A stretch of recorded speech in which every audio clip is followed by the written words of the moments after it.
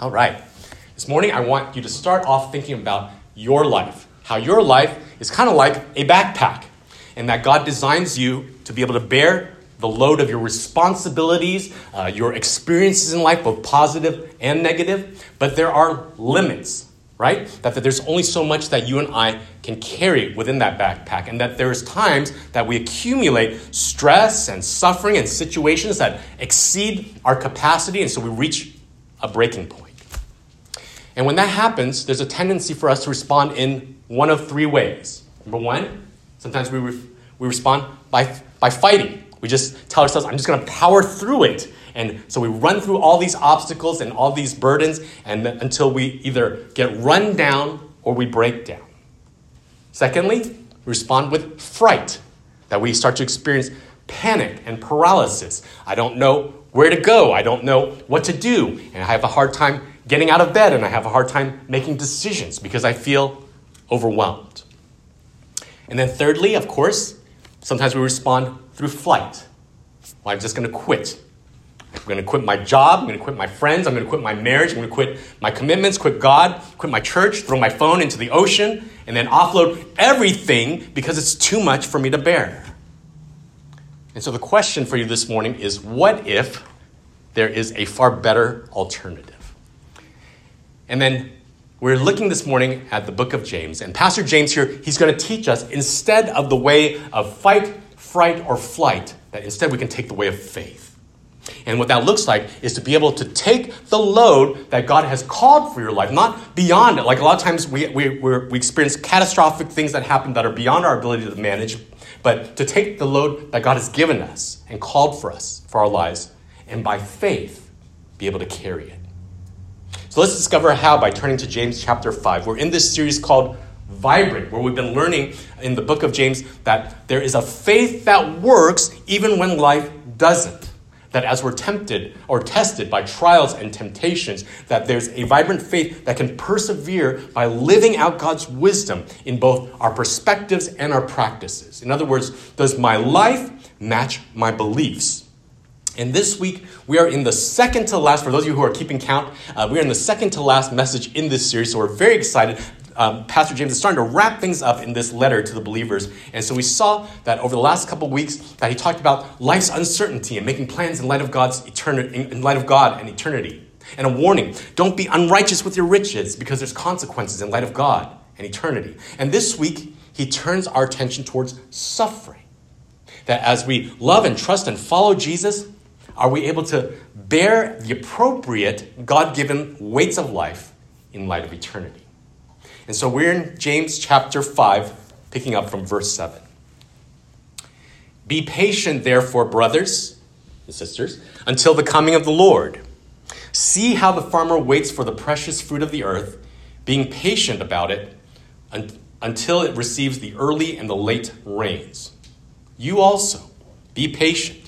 Establish your hearts, for the coming of the Lord is at hand. And so, Pastor James is writing to these Jewish believers who are bearing an enormous burden. You see, they started out as this large church in the city of Jerusalem, the central church, actually, of the early Christians, that first century Christians. But now it's been scattered throughout the region because of great hostility, persecution, and pressure. At great cost to their friendships, to their families, to their finances, and to their future. And so they're asking the question, how are we supposed to carry such a heavy load? And so in the beginning of verse 7, Pastor James says to his congregation, be patient, brothers. And I don't know about you, but I don't like hearing that because we live in a world where I'm very impatient, right? We don't walk to places, we drive. And then we honk at people because they're going too slow. Whatever we want, when we want something, desire something, we don't have to delay our gratification. We can buy it immediately. We click a button online and then we receive it tomorrow. And if it doesn't come in time, then we get irritated if it's a day late. If we're bored, we can stream endless amounts of entertainment. And as you're watching something, you can fast forward through the boring parts. And some of you, how long is this sermon going to be? Longer than you hoped, okay? And so when we think about being patient, we ask Pastor James, or the congregation might be asking Pastor James, well, how long do I need to be patient? He says in verse 7, till the coming of the Lord. Well, that's a long time. For us today, it's already been 2,000 years. But what I want you to see here is it's less about the length and more about the perspective. You see, in the second half of verse 7, the perspective James has is that your life is like a farm. That things grow according to their season, and you have to wait for the early rains in Palestine to produce that first crop of spring, and then the later rains to come to produce that fall harvest. And so what happens there is that you can't simply plant some seeds and then get fruit the next week just because you want it. What's happening? I planted stuff, I want it to happen now. No, the way that things work is that God makes things grow in their season, and you cannot rush fruitfulness. And so we might say to ourselves, I want to grow and I want to mature more quickly, or I want my friend or my spouse to grow and mature more quickly, or I want to get out of this rough season of life more quickly.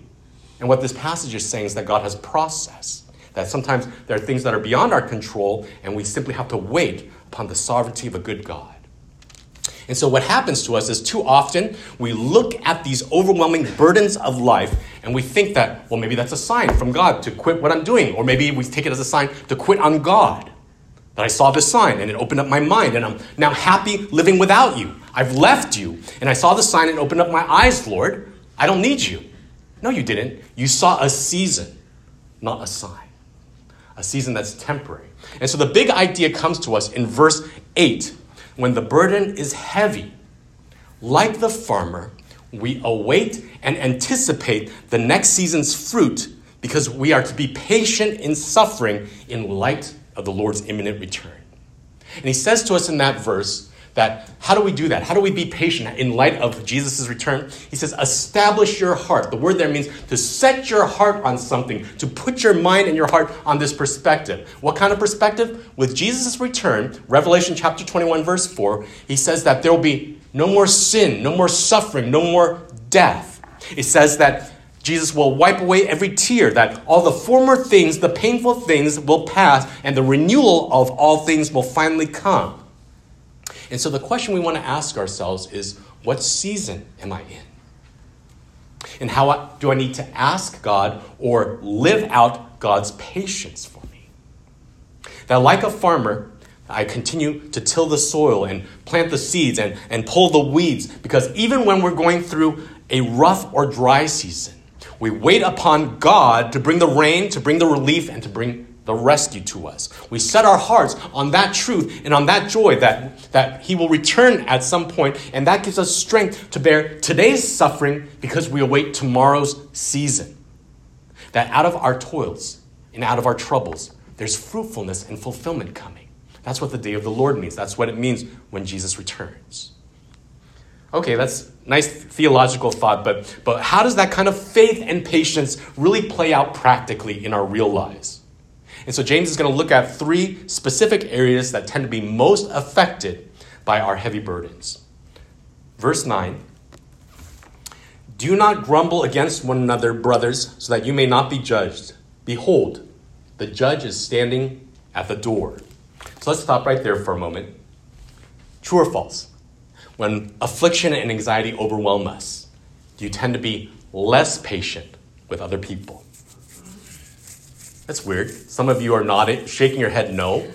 And the person sitting right next to you is shaking their head, yes, you are. Well, I want you to think about it this way. If you have a bad day, there's a tendency for most people to take it out on other people because counseling tells us that hurt people tend to hurt people.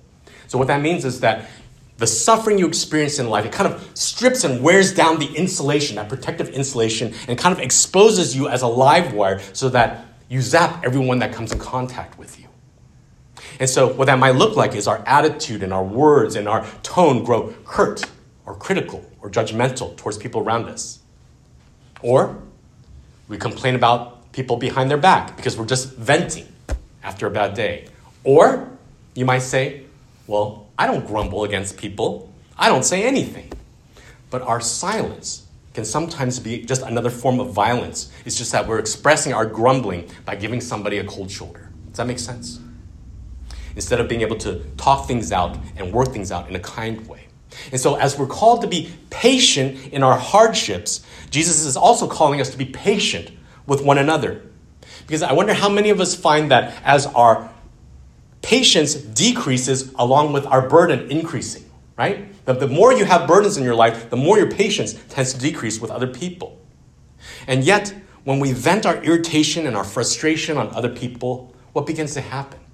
We start to ruin those relationships, and all we're doing is piling on additional burdens on top of the ones that are already weighing us down in life. And so, as pressure comes against the church in Jerusalem, in James' day, as these brothers and sisters in Christ, they begin grumbling against one another. God, why won't you give me better friends or a better small group or a better spouse? Isn't my life already hard enough as it is? And now you've given me these people who are annoying, who take from me, who are inconsiderate to me. And God is saying back to them, maybe you need to be patient with them, just as I am incredibly patient, forgiving, and forbearing with you.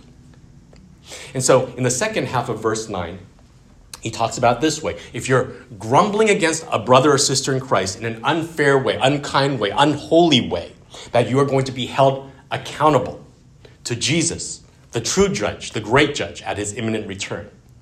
And now, some of us, maybe you're a follower of Christ, you're a Christian, and you're thinking like, well, that doesn't apply to me because now that I believe in Jesus, and so I don't face any type of judgment. But the way that it works is if you're a follower of Christ, yes, we're saved by faith, not by our words, not by our works, but we are also held accountable to the Lord in what we do in life. Jesus says in Matthew chapter 12, verse 36, I tell you, on the day of judgment, with his return, people will have to give an account for every careless word they speak.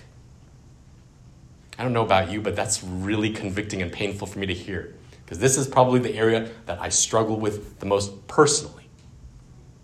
And so when we are living in light of Jesus' return, it produces godly patience as a remedy to grumbling in relationships. You see, grumbling says, well, everyone's a jerk because they don't read my mind, they don't see how I'm hurting, they don't think my way, and they're not going my way in the midst of all my pains and struggles.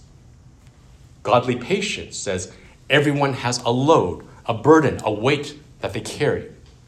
And so what they say and do may get on my nerves because I am having a bad day, or maybe because they are. But that we're all on the same journey, we're all walking with Jesus towards the same kingdom, but we're not there yet. And so along the way, be patient with one another, because God is still working out the fruit in you, in me, in them. Be patient, because he's not done yet. And so when the load is heavy in your life, how are your relationships? In light of Jesus and his return and his judgment, can you take a step back and say to yourself, maybe it's not everyone else who's infuriating or insensitive. Maybe it's me. Maybe I'm the one being insensitive to people here because I'm irritated by my stress over there. Maybe it's not everybody else. And then we practice what James talks about in chapter 1, verses 19 and 20, that I would be slow to speak and slow to anger, because I know that the anger of man does not produce the righteousness of God. So ask yourself, when the load is heavy in your life, how are your relationships? Secondly, when the load is heavy, how's your worship? Verse 10, as an example of suffering and patience, brothers, take the prophets who spoke in the name of the Lord. Behold, we consider those blessed who remained steadfast. You have heard of the steadfastness of Job, and you have seen the purpose of the Lord, how the Lord is compassionate and merciful. You notice the words throughout this passage we've read so far: patience, patience, patience. Now steadfastness, steadfastness. And so what we see at the beginning of this passage is talking about suffering and patience. And we know that they're kind of like oil and water. They don't naturally mix together. And so James provides real concrete examples for us to be able to model after. So in verses 10 and 11, he says, consider these Old Testament prophets who remained steadfast is the key word there. Now I want you to see that this is different from the word patience earlier in the passage. See, patience is an internal attitude towards people and towards situations that I remain patient inside. Steadfastness is an external action of perseverance, of endurance. So what were the prophets steadfast in doing? It says in verse 10, They were speaking in the name of the Lord. In other words, that they were steadfast and enduring in being faithful in telling the truth and living the truth of God in the face of tremendous adversity in their lives. So the picture we paint, we oftentimes think of like these great Old Testament heroes who worship the Lord and were blessed for it. But I want you to consider almost all of the prophets throughout the Old Testament. Zechariah wrote a book of the Bible, stoned to death by the people of God. Isaiah wrote one of the most magnificent books of the Bible that prophesied the coming of the Lord Jesus. He was sawn in two. Jeremiah, he preached repentance to the people of God for 40 years, and they rejected him. Not a single person converted or turned towards the Lord throughout 40 years of his ministry. You would think after 40 years, maybe I'm not so good at pastoring or preaching. Maybe I should give up and find another career. Farming sounds pretty good about now. And what was one of the big results of, when people did respond, sometimes people just ignored him. When they got irritated with him, they threw him into a well, a cistern, and left him there to die. Elijah experienced supernatural, powerful things, and that all the people of God witnessed. And he suffered from depression. He also wished, he didn't die, but he wished that he could die. And so I want you to see here, you can be living in obedience to God and still suffer tremendously. Because some of us sit here in our lives and we think like, well, I'm a good person, I do good things, why am I suffering? And that's not the way it works. You can love God and still suffer. And so how many of us admire the prophets? Like we think they're pretty great. Now, how many of us actually still want to be one of them? We consider them heroes, but in their days they were treated as villains, to be very frank. And Jesus talks about that he convicts the people in Luke 11, 47, something like that you killed the people of God, you killed your forefathers, and you killed all the prophets. And yet, the prophets of the Old Testament, they were steadfast. They persisted in extolling the truth and the glory of God. They kept their eyes on the prize, and ultimately it says in verse 11 that they were blessed because their hope and their redemption is ahead of them. They were looking ahead towards the day of the Lord. That's the first example. Another example, verse 12. Our brother Job, one of the oldest people in the Bible, if you know anything about his life, he was very godly and very successful. He parlayed his work into massive wealth. He ended up having a beautiful family, 7 sons, 3 daughters, 10 children, which it records in the book of Job. He would pray for them daily because he's a godly father and godly man. And then he had a bad day. Came a day when all of his riches were lost, plundered, or destroyed. Worse, all of his children were gathering at the oldest brother's house, having dinner together. House collapsed on them. All the children killed. I don't know about you parents. I want you to go there for a moment. There might be a moment, if something like that happened to you, it would be like, why does God hate me? Why does this happen to me? There must not be a God. And parents, I want you to picture, I can't even imagine just one of my children dying before I do. Now I want you to imagine Job. All of his children had a funeral. There were 10 coffins, 10 holes in the ground.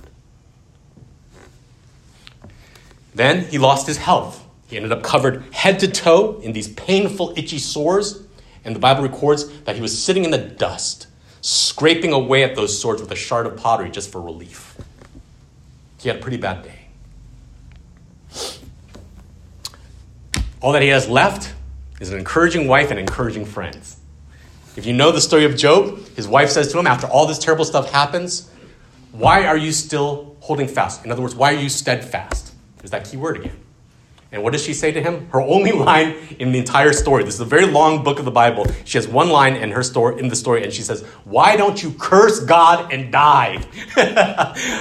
But encouraging wife, thank you, honey, for that. I will take that under advisement. His friends are the worst. They are like seminary students with no ministry experience, right? And so what they want to do with Job is they want to debate theologically while he is suffering tremendously. And their theology is really poor. They think, well, good things happen to good people, and so only terrible sin can cause terrible suffering. So Job, what did you do? What did you do wrong to deserve this, to get this from God? Anybody have friends like that? You get hit by a car, and they ask you, what did you do? You must have done something to cause this or to deserve this? I got hit by a car. I didn't do anything. Thanks for the prayers, though. Thanks for the comfort and encouragement. And so why does all this happen to our friend Job, our brother Job, fellow believer? And then what the Bible does is it peels back the curtain and we get to see a glimpse of what's happening in the spiritual realm. We see Satan approaching God and making an accusation. You know what? This guy, Job, he only worships you because you bless him. He's got health, wealth, lots of kids, great family. But if you were to take it all away, he would curse you, just like his wife recommended. And so what I want you to see in the book of Job, a lot of times we think it's about suffering, we think it's about Job. It's not Job that's on trial, it's God. And the question that God is being put on trial about is God worthy of worship apart from the blessings that he gives? And Job's response, amazing, tremendous. The Lord gives and the Lord takes away. Blessed be the name of the Lord. This doesn't mean that he didn't struggle. If you read the book of Job carefully, he wrestled with the pain and with the hurt and with doubts and questions. But he was steadfast in honoring God and clinging to God in the midst of the pain. And so from the prophets and from Job, we learn that godly patience is steadfast in faith because it trusts God's purposes in the end. Particularly for us, that translates to when Jesus returns. How so? Josh, it sounds like you're jumping to conclusions. Look at the end of verse 12. It says that because Job endured in his faith, he came out the other side, and it reveals what? The purpose of the Lord to us. And what we see is that it wasn't just to restore more blessing to Job, although he does receive that, but to receive more of the blesser. I want you to hear that. That the purpose of the Lord wasn't just to restore more blessing, but to receive more of the blesser. It says at the end of verse 12 that he experienced the Lord as compassionate. That means God came into a circumstance and says, I understand. I care. That's compassion. And that he experienced the Lord as merciful. That he's there for us. That he helps us. And then we're able to see his purpose to produce a fruit that lasts in me. So how do you respond to those moments that don't seem right, that don't make sense in life? Job struggled with moments of anguish, but not unbelief. Instead of turning his back on the Lord, he brought his concerns to the Lord. And that's what faith looks like. Now, how many of us admire Job? And I want to tell you that his life is not just something to be admired, but imitated by the grace of God and by the power of the Holy Spirit working in us. And so I want to ask you, how is your steadfastness? You see, almost everyone quits too soon. On God, on their marriage, on their friends, on their church, on their life, because we're not patient. But God is patient. Often if we'll just wait, if we're steadfast, that God is working on us to become the person we're meant to be, to produce the fruit we're meant to see. If we're patient and persevering, we get to see a harvest of righteousness. But only if we're steadfast, only if we're enduring, only if we don't quit. Then down the road, we get to see the purpose of the Lord. That's what he was doing in this, in them, in me, in us. Be steadfast in your faith, in trusting the Lord. So when the load is heavy, how's your relationships? How's your worship? And lastly, how's your word? Verse 12. But above all, my brothers, do not swear, either by heaven or by earth or by any other oath, but let your yes be yes and your no be no, so that you may not fall under condemnation. It's talking about the day of the Lord when Jesus returns. And so what's happening here is James is quoting his older half-brother, his big brother Jesus, from Matthew chapter 5, verses 33 to 37. He's talking about oaths when we make a promise before God. And so what that looks like was that back then it was common in practice if you were trying to validate a business deal between two parties, or maybe you are resolving a conflict where there's a difference of opinions, then people, what they would do is, I swear to God that I will do this, or I swear to God I won't do that. But you might not keep your word because you're using the name and reputation of God to get what you want or to get out of trouble. And so Jesus says, instead of swearing to God that this, that, and the other, but not trying to keep your word, let your yes be yes. Let your no be no. Otherwise, James says, you will face Jesus as your judge and as your judgment when he returns. In other words, look at it this way. Once you've made commitments before God, be steadfast in it. And what that means is that then we need to be careful in the commitments that we make, right? So that our yes will be yes and our no's no. And so think of it this way. If you're being crushed by the burdens of life, it's so easy for us to quit on the things that we committed to or commit to things that we shouldn't commit to, right? Because some of the worst decisions with long-lasting implications are made in stressful moments where we're reacting with fight, with fright, with flight, and fear. We're trapped in the short-term view of our pain, and we've lost sight of the long-term view of God's promises. I wonder how many of us have broken our word during moments of pain when we shouldn't have, or how many of us have made promises to people when we shouldn't have as well, because we're too stressed out to think about it. And so the point here is that godly patience is steadfast and careful in its commitments to other people before God, because as we keep our eyes on Jesus and his return, that it provides an eternal perspective to the commitments that we make. So, if you made a commitment before God, yes, Lord, I'm going to follow Jesus, I'm going to live for Jesus, let your yes be yes. Yes. If you made a vow before God to your spouse, let your yes be yes.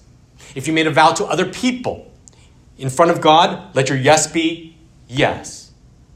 And the reason why we think that way is because Jesus is not a God who says yes and then says no. Jesus doesn't come to us and say, I love you and I'll help you and I'll redeem you. I will never leave you nor forsake you. You did what? I quit on you then. No. The way that Jesus works is instead that we love him because we love his steadfastness, the steadfastness of the Lord. That we cling to that. We cling to him as an anchor for our souls. So in trusting him, in honoring him, we need to carefully give our word and then keep it with steadfastness. A pastor shared this story of a painful conversation, perhaps the most painful conversation of his ministry that he had with a man who had quit on his marriage too early. And so this man says to this pastor, you know what? She is not the way that I want her to be. She's not the kind of wife that she should be. I've hung in there for X number of years. I'm sick and tired. I quit. I hit the eject button. I'm getting a divorce. But the Lord was more patient with this woman than the husband was. And so like a patient farmer, God is working on her, watering her, pruning her, nourishing her, and then fruit starts to grow out of her life. This woman begins to change and grow and bloom into the beautiful, remarkable daughter of God that she's meant to be. And then at some point, this former husband looks back, saw the purpose of the Lord, and realized, I quit too fast. And he says, this was the biggest mistake I've ever made in my life, was that I gave up too soon. The Lord wasn't done with her yet, so I don't know why I was. Listen. What I'm not saying is that there's not seasons for change that God calls us to, or that there's not biblical reasons for divorce, because there's times that we need to. But we live in a world that is hardwired to quit early, for impatience, to not endure. And so let me ask you, how are your commitments before God? You promise things that you shouldn't when you're exhausted by your current burdens because you're not thinking clearly. You're not thinking with an eternal perspective. That is the road of burnout and disappointment. Are you considering quitting commitments that you should keep? That there are vows that we made with God in the light, and they do not change when our lives are in the dark. If you quit too early, you'll grieve deeply because you'll discover that the Lord is not done yet. And what causes us to quit too early is that we feel the load is too heavy, so we need to continuously go back to Jesus regularly and remember what he's done and what he will do when he returns. Is your life and is your faith vibrant in the midst of suffering? All of us know what it's like to feel when our backpack is too full, when the burden is too heavy. And some of you, I suspect, are there today. Jesus says in Luke chapter 9, verse 23, that whoever wants to be my disciple must deny himself, take up his cross daily, and follow me. But I recognize that there are days when that cross feels too heavy to lift, that it's too hard for you to go on. And it's easy to start believing lies about God. Jesus, well, you're the God who's way up there and I live down here in the reality of my pain and difficulties of life. You don't understand what I'm going through, what it's like to be treated unfairly, to struggle financially, to wrestle emotionally, to suffer physical pain and injury. You don't understand, Jesus, what it's like to have your friends turn against you or your family reject you. And Jesus says, I do understand. The place you are is the place that I've been. Because in verse 11, the Lord is what? Compassionate. He understands and he cares. And the Lord is what? Merciful. He's there for us. He's there to help us. And our assurance rests on the certainty of his return and his promises because Jesus is alive and he's wonderful and he's compassionate and he's merciful to us. Jesus bore the greatest burden in history on his own back, that at the cross, he carries the weight of the sin of the world. That separation and death from the Father meant for us so that we wouldn't have to. And so he's able to come to us and say to us in Matthew 11, come to me, all of you who are weary and heavy burdened. Take my yoke upon you. Find rest for your soul. For my burden is easy and my yoke is light. You see, he's really good at carrying crosses. And what he doesn't promise that he's going to take your burden away. But what he does promise is that he comes alongside us. That heavy yoke you're carrying, he'll help come right next to you, help shoulder that weight, help you carry it into his kingdom together with him if you walk side by side in step with him, yoked to him. And you can trust that if he carried the heaviest cross in all of history, that he can help carry yours too. Through the cross, we can trust that he is compassionate and merciful today. We can trust that his return and rescue are coming tomorrow. And we can trust that his fruitfulness and fulfillment will last forever. So be patient and persevering in your suffering with people, with God, with your commitments. Draw strength from his imminent return when he is going to make all things right and all things new. Heavenly Father, we thank you for this moment where your word is calling to us. The reality is every single person in this room or watching from home will have a day when it's too much. The load is too much. The burden is too heavy. We cannot bear it. And so we ask for your mercy this morning. We ask that you would help us not to fix our eyes on our troubles. Because when we do, suddenly they loom, they completely fill up our vision, and all we can see is the hardship and the burdens. Help us to see them in their proper perspective by looking past them to our eternity. And may the reality of Jesus' return put our burdens in perspective, to know when things are too big and we need help and support, to cast our cares upon Jesus and upon his family to help us. And when we simply need you to come alongside us to shoulder the burden, but help us to stop trying to do this weird thing where we think we just need to go through life, handle our business by ourselves. Thank you that we have a beautiful, big God who loves us. And would you help us to come before you and bring our burdens in Jesus' name? Amen.